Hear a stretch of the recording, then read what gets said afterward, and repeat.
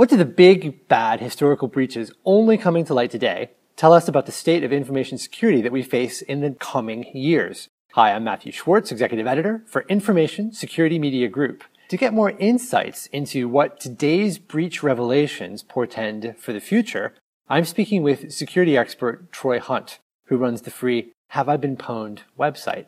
Troy, thanks for joining me today. Yeah, thanks, Matthew. Thanks for having me. Now, Troy, you coined the phrase historical mega breaches to describe the spate of breaches that we seem to be experiencing even currently that have come to light rather belatedly, such as Yahoo, for example. If you look at all these breaches that are just now coming to light and we fast forward a few more years, do you think we're going to be seeing even worse breaches coming to light? Geez, we always try and tell the future, don't we? When you think back the last few years, each year we've said, this is the year of the breach, because there's been so many incidents with big results. 2013, Adobe, 152 million records, so it must be the year of the breach. And then we see that top the next year. Obviously, this is unprecedented, what we've seen this year, thinking about the LinkedIns and the MySpaces and this sort of thing. Yahoo, of course, we haven't actually seen hit the wild yet, which is a little bit different to the others.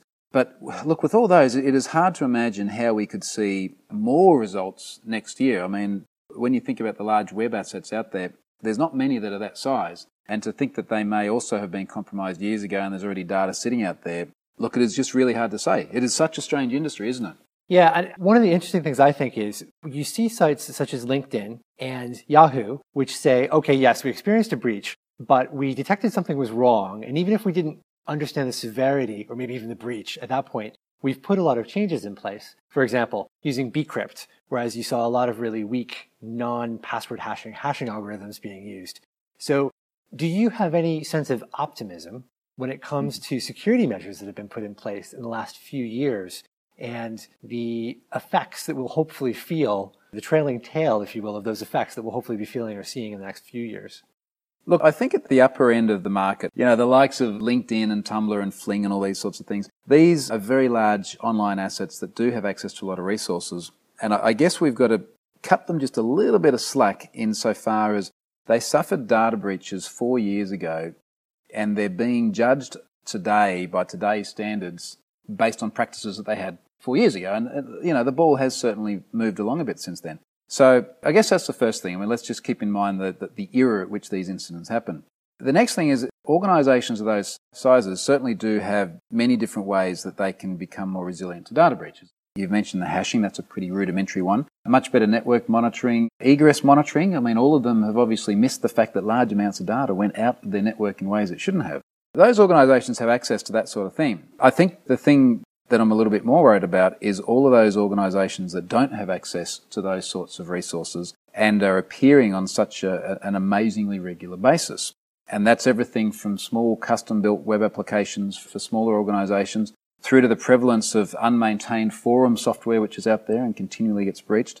And really anything beneath that sort of large mega site with hundreds of millions of records kind of scale, it's going to be harder for them to justify the spend to protect themselves.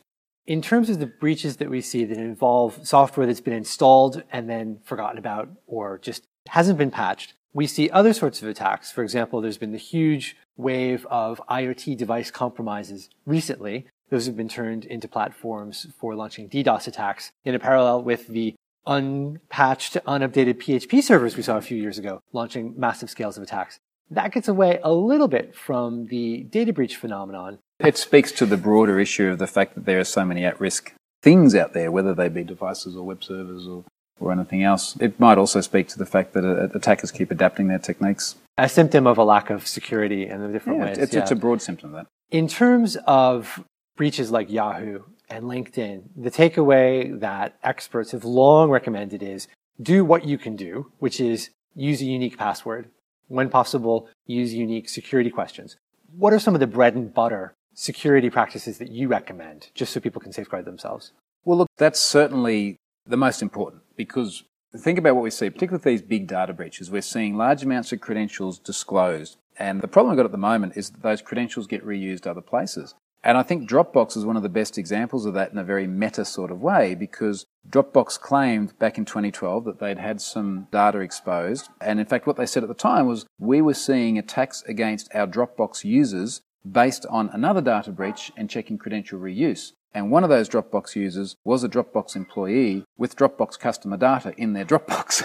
So this is the sort of the meta component of it. So I think that's actually a really good illustration of the problem we have with password reuse. Now, of course, we can talk about things like password managers as a way of mitigating that, but the problem is that it's a high barrier to entry for everyday consumers, at least in terms of you need to do something different now, so that's friction. The other one that we have that's more readily accessible is multi-step verification. But look, I mean, even there we've had issues. We're seeing a lot of SIM card hijacking, which has given attackers access to the vector by which one-time passwords are often sent. We've got other alternatives like Authy, which are very, very good. But then you've got to explain it to your non-significant others and relatives. You've got to install this app and then you do the QR code and then you have a PIN after you log in. And it's confusing, right? Like I get why there are very, very small adoption rates of multi-step verification. Troy, thanks very much for your time today. Thanks, Matthew. For Information Security Media Group, this is Matthew Schwartz. Thank you for joining us.